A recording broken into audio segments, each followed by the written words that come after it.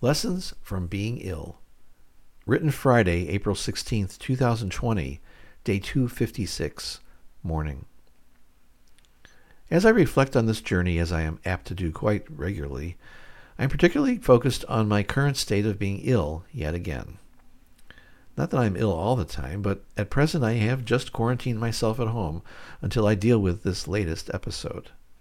It is not the current virus as far as I can tell. Its symptoms are not that extreme in any one area, but they have been enough to stop my current pattern, as limited as it is. But then there is the reality that I am not able to function. Then the doubts. Well, what is this? A new condition? Something that is going to keep me restricted? And on it goes. I have to slap myself, in a sense, to stop doing that. To just fall back on what I fall back on in these situations. Prayer, tea, and sleep. There have been titanic events taking place since my life changed on March 1st. Various essays cover these events. Check out Volume 7, beginning with essay number 9, to follow those incredible events. Then, just 1 week ago, Volume 8, essay number 8, Lessons from Day 245, more dramatic revelations occurred. The effects of not only the daily struggle with grief over the past months, but also these dramatic changes have most likely been in the background of physical stress. Having an actual physical reaction to the change of my heart when I told the future I would no longer fight it in Volume 7, essay number 12, Cease Fire, was quite unexpected. Yet that episode made it clear to me that my stress has a direct effect on my health. I am quite grateful that I have been as together as I have been. In this time of illness, the lessons of faith are ever present.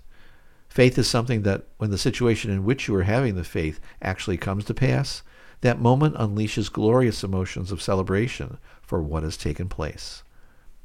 Then, as we are as humans, life continues and additional situations where faith is yet again required come into focus. These situations, as I have come to see, help us continually focus on the fact that we are not the ones running things here. There is one who is. In living through the seasons of faith in our lives, we become stronger in the fact that we, when we look backwards, see the lessons in all those past times when our faith has been realized.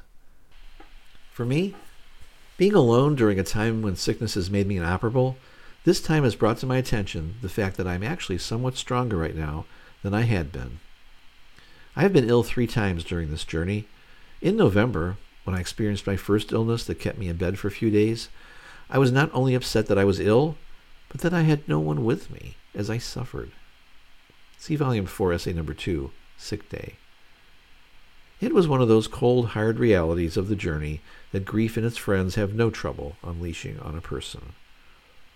Then in December, when I had a more intense sinus cold type of illness that kept me out for a week, my sadness of being alone was less prominent.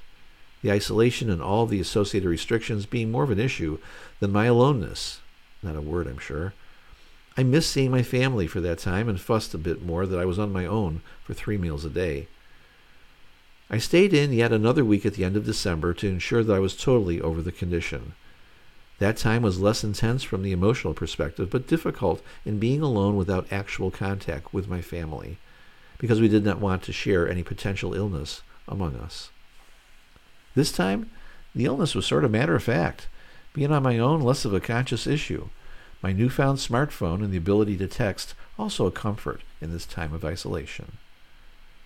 That realization took me a bit by surprise. I was so focused on the illness, the steps I was taking, and getting through it, and then it struck me. Do you remember that you are alone in this? Well, actually, I had not really noticed all that much.